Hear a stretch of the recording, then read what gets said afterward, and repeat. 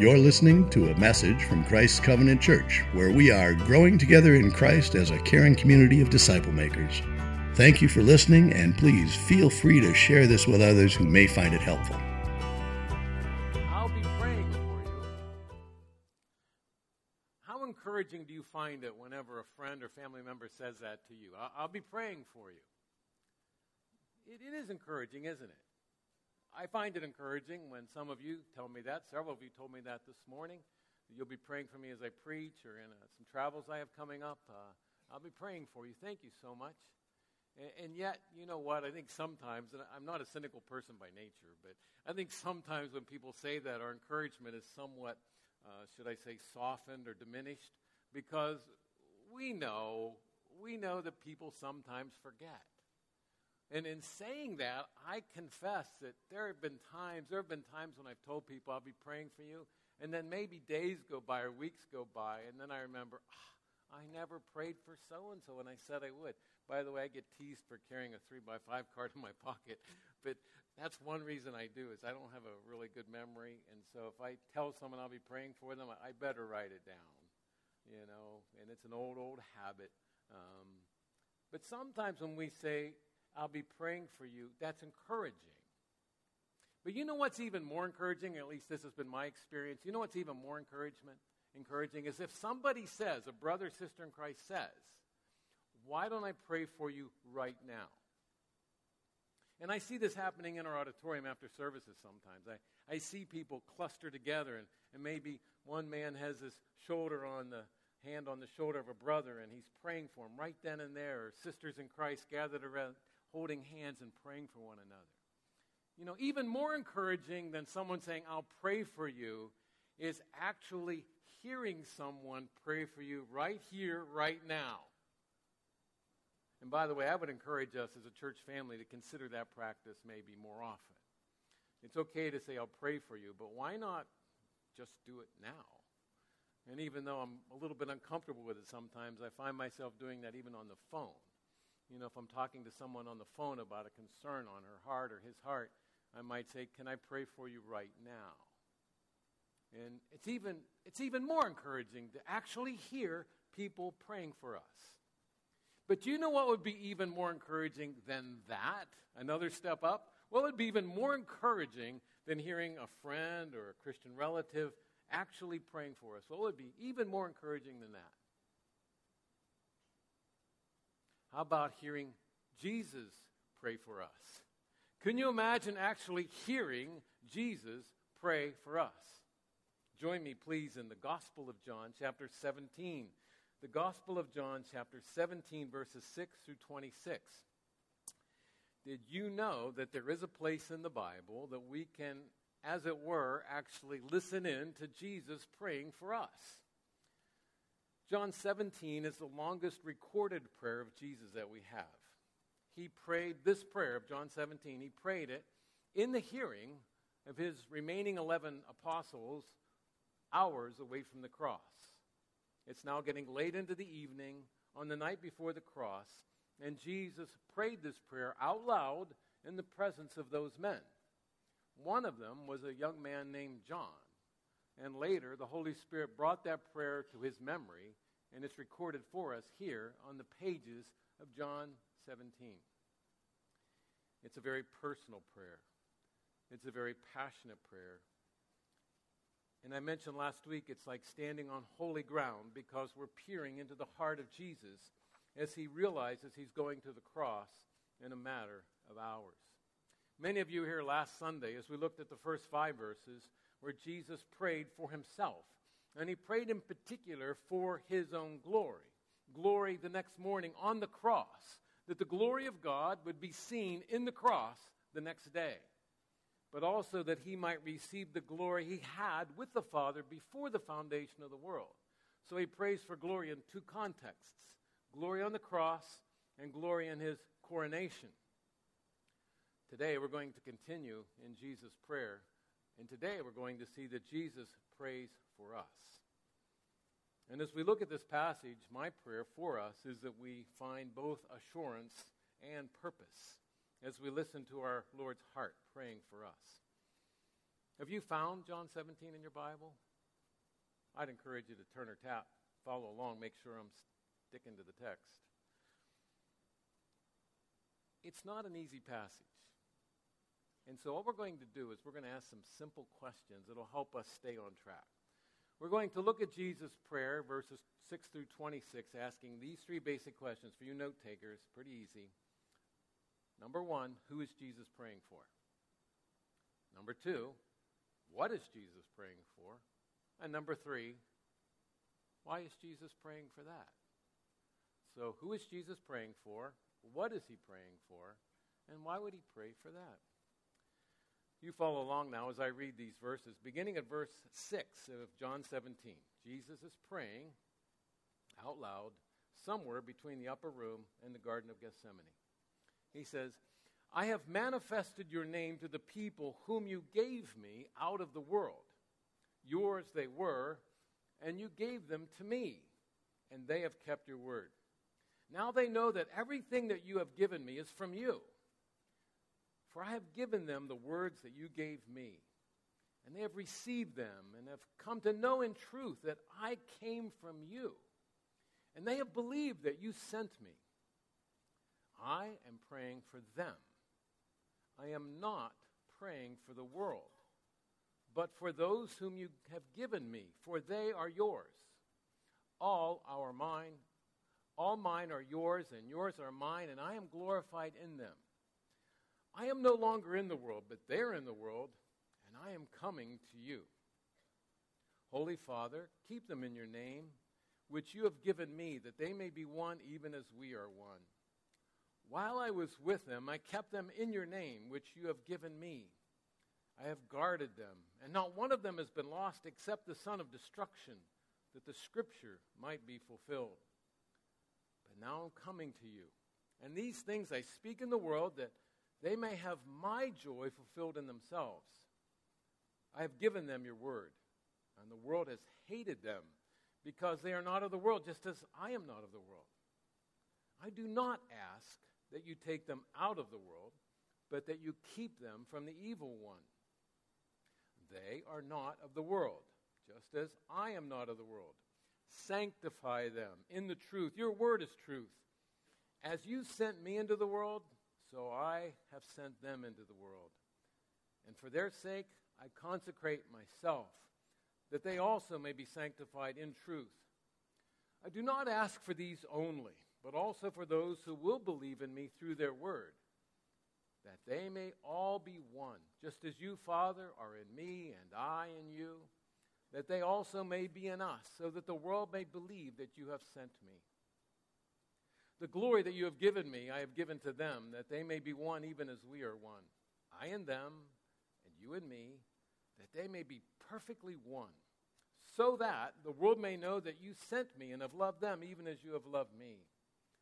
Father, I desire that they also whom you have given me may be with me where I am, to see my glory that you have given me because you have loved me before the foundation of the world. O righteous Father, even though the world does not know you, I know you, and these know that you have sent me. I made known to them your name, and will continue to make it known, that the love with which you have loved me may be in them, and I in them. So who is Jesus praying for? Well, it's fascinating, maybe even a little bit jarring if you've never heard this passage before, that Jesus makes a point of who he's not praying for. Did you notice that? He actually made a point in his prayer to say, I'm not praying for the world. The world here represents people who are caught up in the world system, who have refused to believe in Jesus Christ. They've refused to follow and obey Jesus Christ. That group of people out there that is still refusing Christ are called the world. And Jesus makes a point here that he says, I'm not praying for the world. Now, let me just say this. It's not that Jesus was against ever praying for the world. In fact, if you keep following in the Gospel of John, you will find out that just hours from this event, as Jesus hangs on the cross, he actually prays for the people that were murdering him. As he hung on the cross, in just a matter of hours, he looks down at the people murdering him and says, Father, forgive them. He's praying to his heavenly Father for his enemies, the world. So it's not like Jesus never prayed for the world. He did sometimes. But it's fascinating to me that in this passage, this night before the cross, Jesus makes a point to say, tonight, I'm not praying for the world. He says instead, tonight, I'm praying for those whom you have given me. Fascinating concept. It's as if Jesus looks out, as it were, into the whole world, and there's this massive humanity, all the people from all the ages, from all around the globe. And he says, from this massive humanity, Father, you have given me a distinct group of people. Jesus alludes to that. He refers to that even in his prayer, that somewhere back in the eternal council, somewhere in eternity past, the Father gave the Son a distinct group of people. And Jesus refers to this group that had been given to him no fewer than 5 times in this prayer. If you listen carefully, Jesus talks about those whom you have given me, they, them, those who you've given me. Jesus was commissioned in eternity past to come to this fallen planet and to redeem that group of people that had been entrusted to him, who had been given to him. This is not a new subject introduced the night before the cross. Many of you, even if you're not yet a believer, you've heard certain Bible verses here in our culture be repeated so often. And one of those would be one we hear at Christmas time. At Christmas time, there are certain verses in the Bible that get repeated pretty broadly, and one of them is the angel's message to Joseph, Jesus' stepfather, where he tells Joseph, don't be afraid to take Mary as your wife, for what is conceived of her is of the Holy Spirit. And then the angel told Jesus, some of you could finish this verse with me. You shall call his name Jesus, Yeshua, for he will save his people from their sins. So even before Jesus was born, the message was already out there. You shall call his name Yeshua, Jehovah saves, for he shall save his people from their sins. And so even back before Jesus was born, the word was already out that there is a distinct group of people that God has on his heart that he will save one day, and he's sending his son. He's sending his son on this mission to come to this planet to redeem, to save his people from their sins. Jesus lived with that concept. He died with that in view. Now, some of you might be looking at me with furrowed brow right now and say, well, I thought Jesus loved everybody. I thought Jesus died for everybody. Well, let me say it this way. Yeah, in a sense, he loves everybody, doesn't he? He created everyone. We're all image bearers. He sends the rain upon the just and the unjust. And yet there is a particular love that Jesus has for his people, his church, his elect. Let me give an illustration here. Some of you have heard me use this before. If I were to look out into our auditorium today at the gathered church, and I see the faces of a number of my sisters in Christ, and if I were to look at you sisters in Christ here in the room today and say, sisters in Christ, I love you. You know what? That would be a true statement.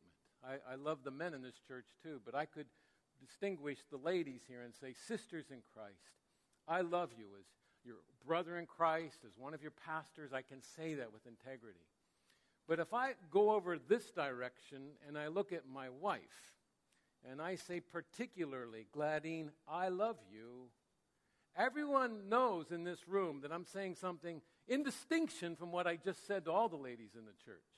When I look at this lady, my wife, for these almost 44 years, and I say, Gladine, I love you, you know I am making a qualitatively different statement. There's a unique love I have for my wife that's not true for you other ladies. Do you realize Jesus Christ is very similar in that way? That he loves all of his image bearers, all the people that he created, and yet he has a particular love, a specific love, a unique love for his bride, his church.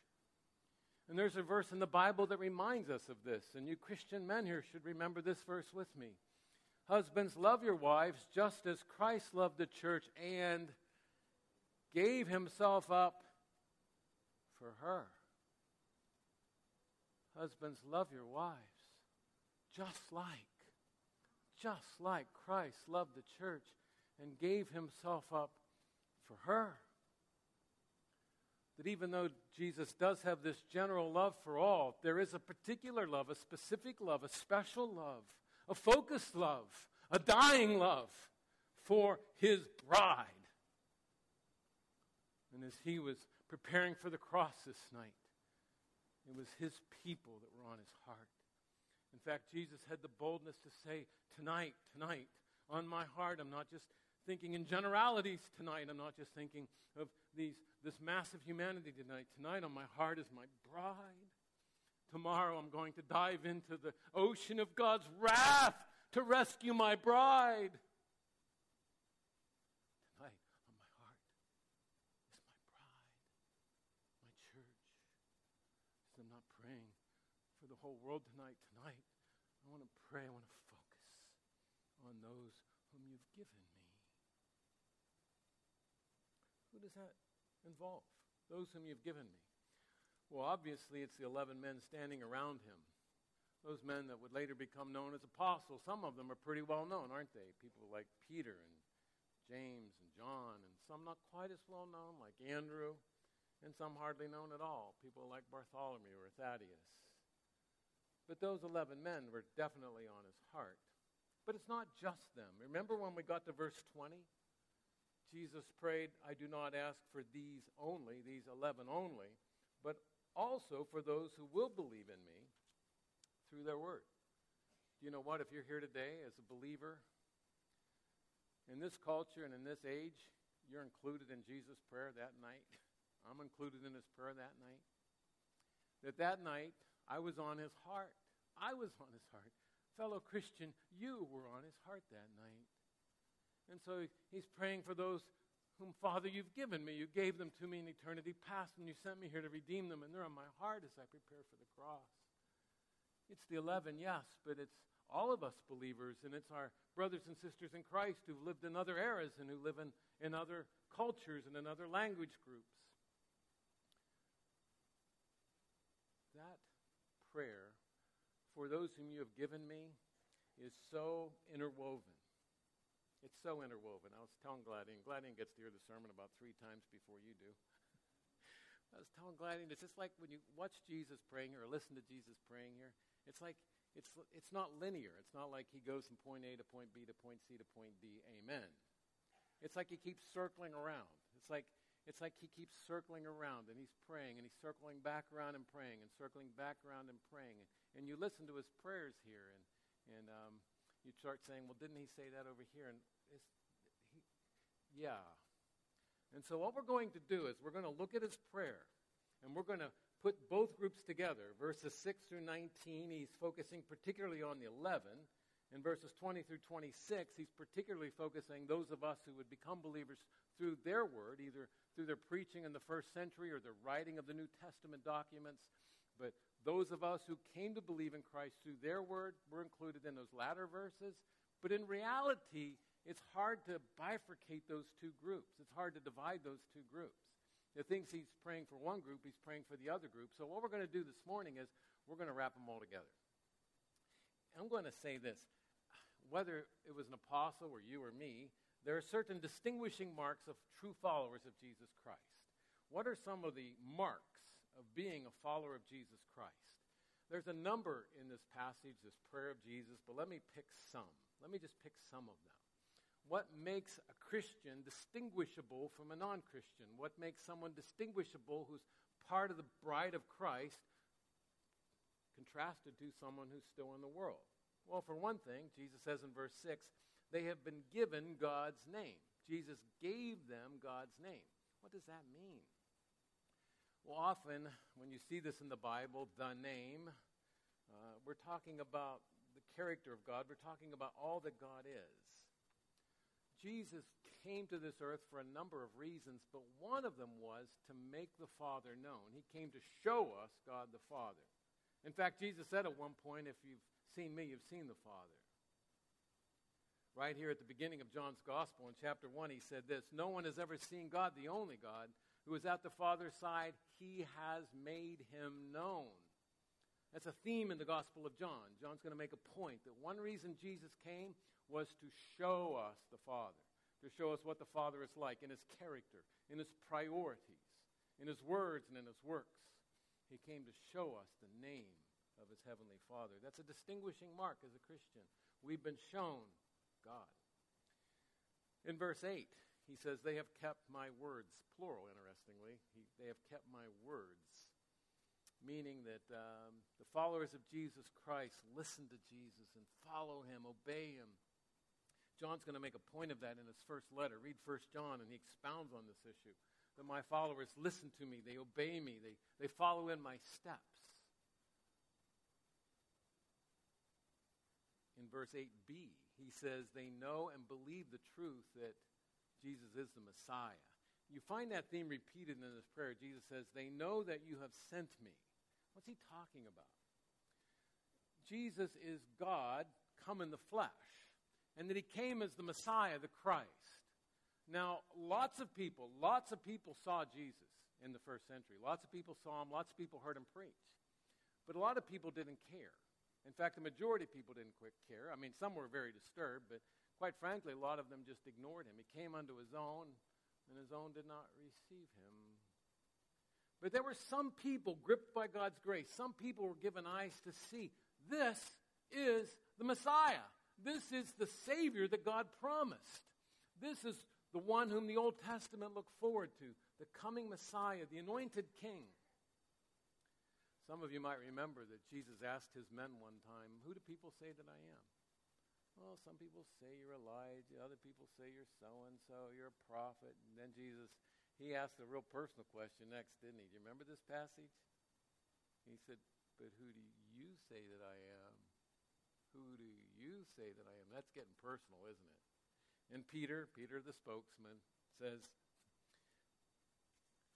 you are the Christ. You're the Messiah, the Son of the living God. And Jesus said, flesh and blood didn't tell you that. Peter, the only way you know that is because God gave you eyes to see. The only way you feel that in your heart, Peter, is because God took out your heart of stone and gave you a heart of flesh. Otherwise, you'd be like everyone else and just miss me. But Peter saw, and so did the others in that band of 11, that they saw that Jesus was the Messiah. He was the Christ. He was the promised Savior. Another distinguishing mark, and one that we probably could park on a little longer but won't have time, is Jesus says repeatedly in this passage, I know it's in verse 14, it's in verse 16, Jesus says, they are not of this world. Well, wait a minute, I was born here on this planet, weren't you? What does that mean, not of this world? Jesus saying, my followers, those who are truly converted, those who are believers, Christians, they don't belong to this world anymore. They were born in this world, and they lived at least part of their lives in this world, ignoring God. By the way, this is kind of the bifurcation. This is the separation between the people of the world and the people of Christ. And all of us in our past, before our conversions, we were all in the world. We were all of the world. And the distinguishing mark of someone who's of the world is, you have no right to tell me how to run my life. That's in essence capturing the heart of people in the world. No one's going to tell me what's right and wrong. No one's going to tell me what's true and false. I'll decide for myself. I have a right to decide for myself what's true and what isn't true, what's right and what isn't right. And it's this defiance against God saying, you're not going to run my life. You're not going to tell me anything. I'm my own person. That goes back to the Garden of Eden, friends. That's exactly what Satan told Eve. You don't have to listen to God. Did God really say, be independent, Eve? Chart your own course. Go your own way. She believed him. And so did her husband. And their sin genes have gotten passed down from generation to generation. I don't care what race you are, what ethnicity you are, what educational level you have, what economic status you're from. Everybody, apart from the intervening grace of God, has that attitude in or of himself or herself. I have a right to determine my own life. I'm the captain of my own ship. I'll decide what's right for me. You live your life, I'll live my life. I'll decide where I go. That is the essence of worldliness. But when God's grace gets hold of a person's life and shows them the glory of God in the face of Christ, when we see Christ, when we see Him as God's Messiah, when we see Him as God come in the flesh, we bend our knee and we say, you're the King, not me. You're the King. And I want to listen to you. I want to trust you. I want to obey you. You're the King, Jesus. You're the King of my life. And when that miracle of grace happens in our hearts, friends, we are no longer of the world.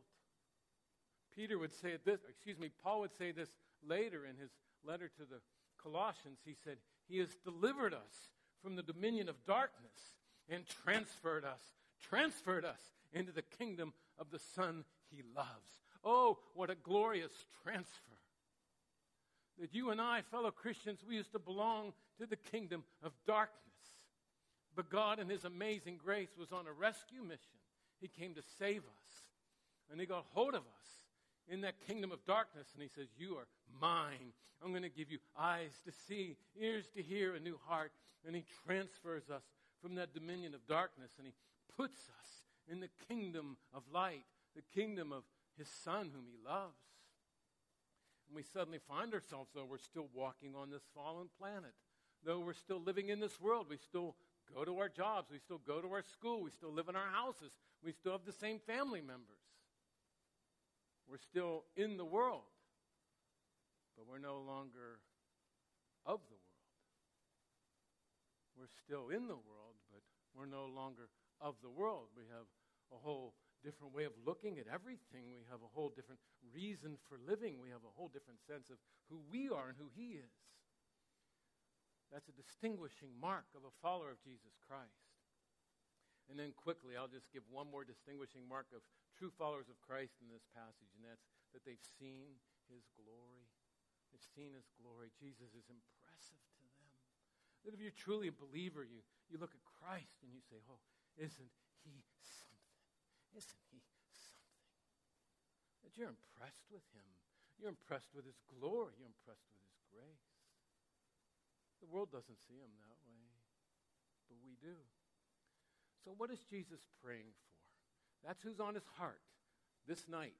Isn't just the world. On His heart tonight is His bride, the church, His elect, the people whom the Father has given Him. And He prays these things. He prays for protection, for preservation. You see that in verses 11 and 12. He circles back around. 14, 16. You see it in verse 18. He keeps circling around, asking His Father, please protect them. You see, Jesus is going back to the Father.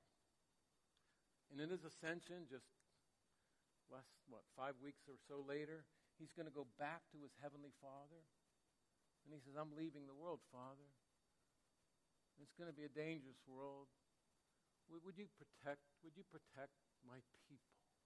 Would you protect those whom you've given me? There's going to be a danger that they drift from me, that they drift from you, that they're going to face opposition, they're going to face difficulties, persecution in this world. And the temptation will be for them to say, maybe we should keep a lower profile. Maybe we should back away. Maybe we shouldn't be so strong on that point. Father, protect them from that. Protect them from the tendency to drift, to shirk, to shy away from me and from you. Father, protect them from the evil one. He prays for unity, doesn't He? That's a repeated theme. Did you notice how many times Jesus prays for unity? He knows there's danger of division in the body of Christ. And He has this standard, this benchmark that just takes the breath out of our lungs. He says in verse 21 that they may all be one as you and I are one, Father. You and me, I and you. May they be one as we're one. You say, whoa, no, that's quite the benchmark, that we have unity as a body of Christ the way there's unity in the Trinity. How does that happen? How is there unity? You know, so many people see this and they feel like, okay, we're going to do this. We're going to do this. We're going to create some unity here. And different people attempt to do this from the outside in. You know, and some churches try to do this by imposing uniformity, where if we're going to have unity, then we all should look the same. You know, we should all prefer the same kind of clothes, same kind of whatever preferences in life. We should all like the same kind of music. And, If we could just get everybody looking the same, sounding the same, liking the same things, then we're going to have unity. This isn't uniformity.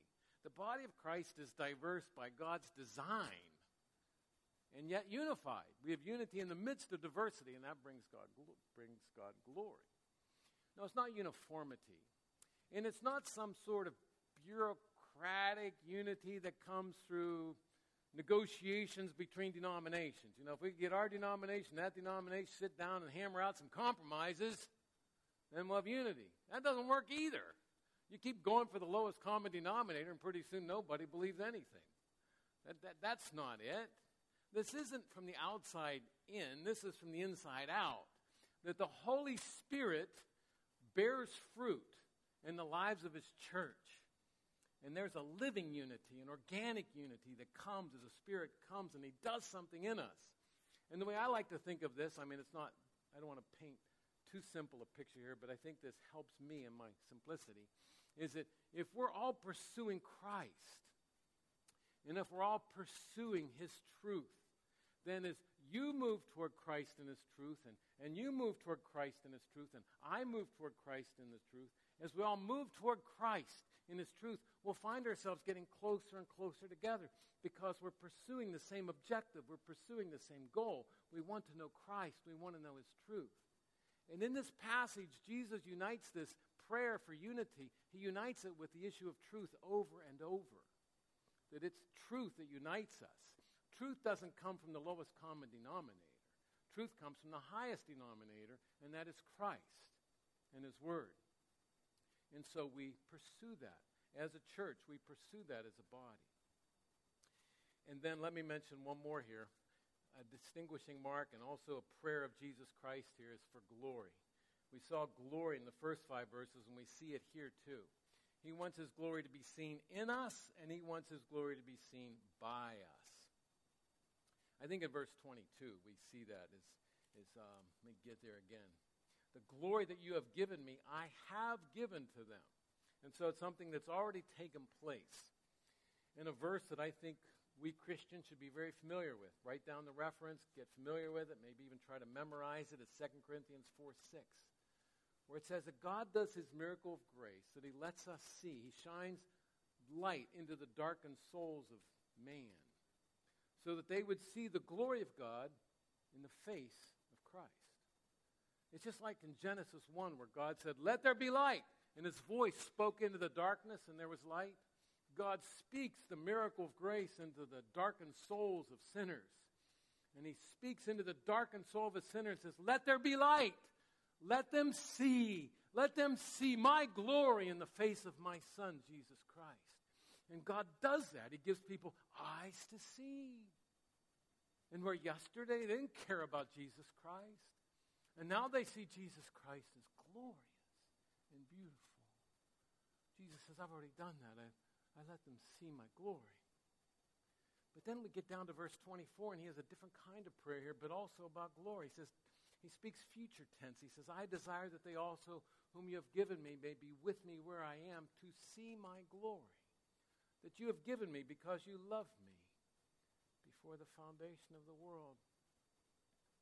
Friends, we were made for glory. We were made for glory. Do you ever wonder why people get so passionate about sports, competition? Or other things where there's competition. Competition at work. Who's going to get the corner office? Who's going to get the promotion? Who looks the prettiest? Who has the most friends on Facebook? Do you know those quests are explainable? We're all image bearers. We're all image bearers of God, and we're all made for glory. We're all made for glory. And yet what happens is we settle for too little. We aim too low. And we say, well, maybe there'll be glory if I succeed in athletics. Maybe there'll be glory if I succeed in popularity here in the community. Maybe I'll get glory if I get a raise, if I get a promotion at work. Maybe I'll get glory if people in the church think that I'm something special. And we're aiming too low. It's not that we're aiming too high. It's that we're aiming too low. Because those are all hollow substitutes for the greatest glory. And that is that we might see Christ. He's the greatest glory. And when he comes and does his miracle of salvation, when he comes and does his miracle of sovereign grace in the lives of people, suddenly we see what we were made for. We were made for his glory. We were made to see him and to pursue him. And Jesus knows that, and he's praying for this in his grace. He says, Lord, those people, Father, those people that you've given me, I want them to see my glory. That's the best good, the summum bonum. That's the best good there is. That they would get to be with me forever and to see my glory. Yesterday, Gladys and I got to spend some time with Lou Martinez. She's one of the oldest members of our church. Lou's 91 years old, and she, my friends, is on the porch of heaven. She's on the porch of heaven. Gladys and I stood beside her bed yesterday. We listened to her, and we spoke to her, and we prayed for her. We read scriptures to her, and we sang to her about glory, about heaven. Lou, soon, Lou, you will see your Savior's face. Won't that be glorious, Lou?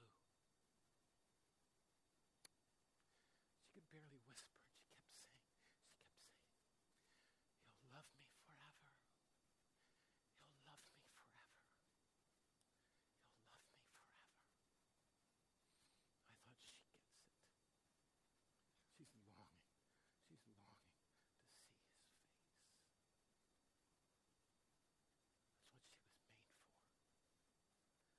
She was redeemed for.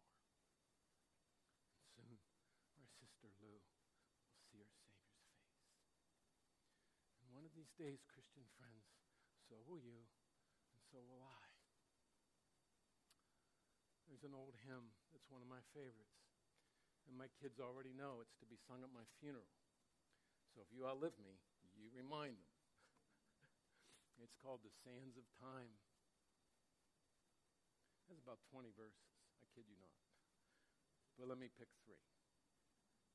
You ready? The sands of time are sinking.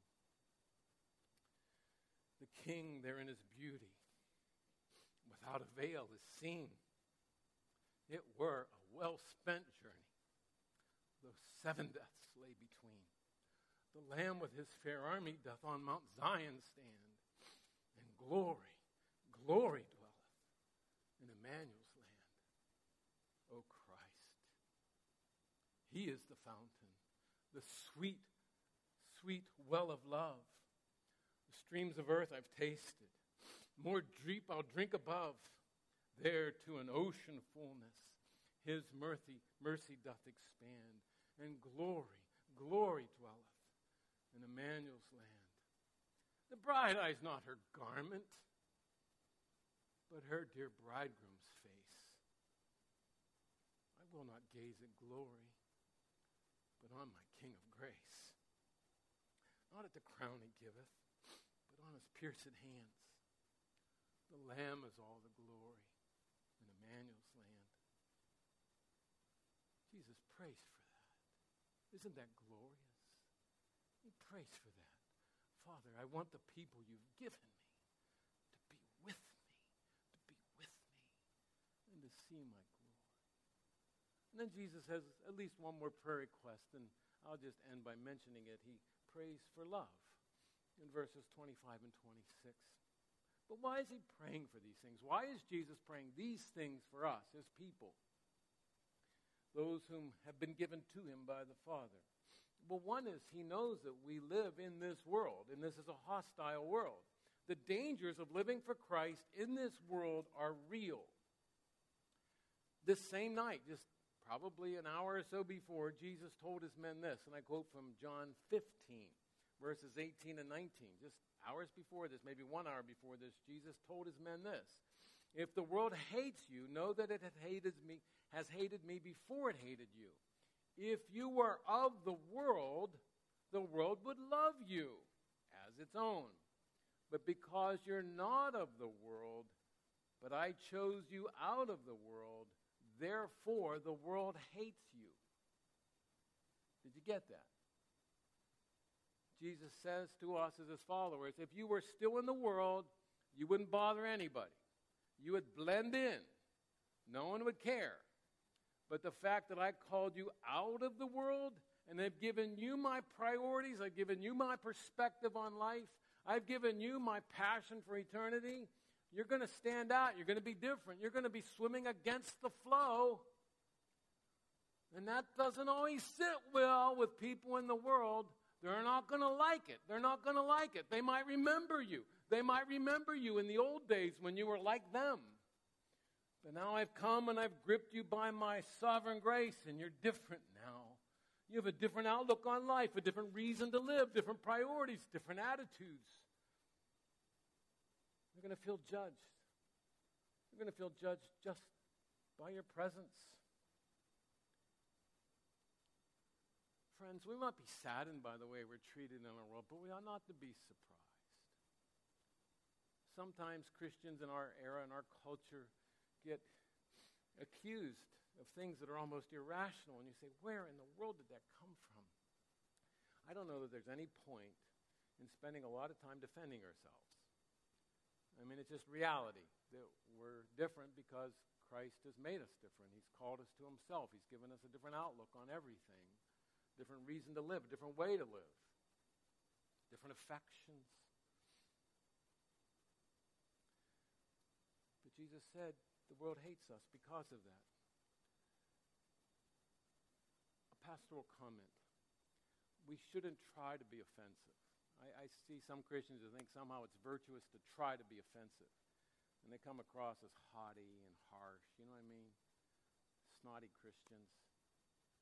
You know, proud looking down your nose. That's not at all what Christ is talking about here. But he's talking about what I would call humble courage. That having been gripped by grace, we realize that we have a different master, different calling in life, different perspective on things. And living that way, in and of itself, will be offensive. And when we open our mouths and talk about salvation through Christ alone, through faith alone, by grace alone, people aren't going to like that. They're going to say, how in the world could you be so narrow? And they're not going to like it. They're going to hate it. And Jesus knows. He knows. It's going to be hard. The world's going to hate you because it's already hated me, and you're following me, so they're going to hate you too. And Jesus says, Lord, keep them safe. Lord, please, Lord. And we need that. We need his prayers. We need our prayers. But it's not just the world that's hostile to us. It's Satan himself. In verse 15, he says, keep them from the evil one. Satan opposes the followers of Jesus Christ. It's not so much I don't think he hates us so much as he hates our Lord. And so he'll try to trip us up. The answer, my friends, is not to live a hermit life. The answer is, boy, the world hates us. We need to cloister ourselves somehow. We need to hide from the world over here and have our own little commune and hide from the world. That's not at all. He wants us like him. Jesus says, as you sent me into the world, I'm sending them into the world. He wants us to be incarnational. He wants us to live in the world. Not of the world, but in the world. And so the answer to facing a hostile world is not to withdraw, but with humble courage to infiltrate our world with the sake of the gospel. So what impact should Jesus' prayer for us have on us? What impact should Jesus' prayer have on, what kind of impact should it have on us individually, but also what kind of impact should Jesus' prayer have on us as the body of Christ, as his church? Let me just give two. I would say Jesus wants us to be a faithful church. He wants us to be faithful. He prays for preservation. He prays for unity. He prays for sanctification. We didn't even take time to delve into that one. He wants us to be faithful to his word. He wants us to be faithful to him.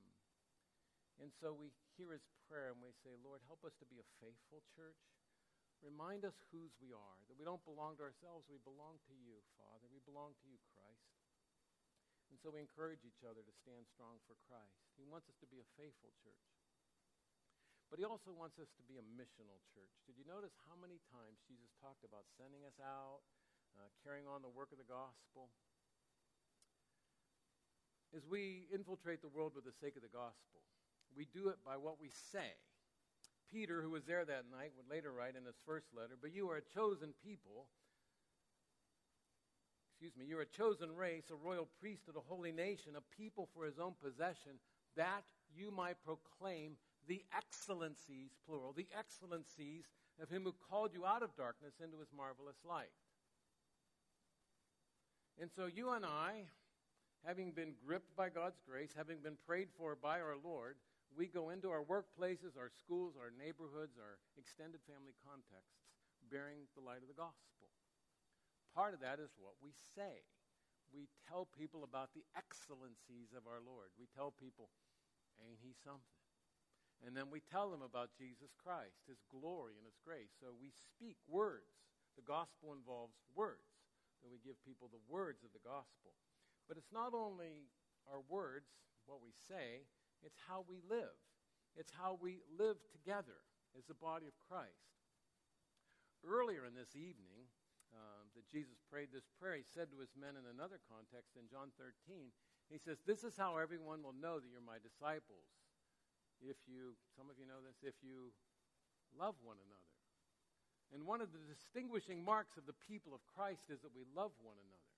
That we live together with a holy love. We live together truly caring for one another, helping each other become more like Christ, praying for one another, helping each other physically when there's a need. But something else Jesus says in this passage in John 17 is that our unity will also speak to the world of the gospel. So it's not only what we say, it's how we live.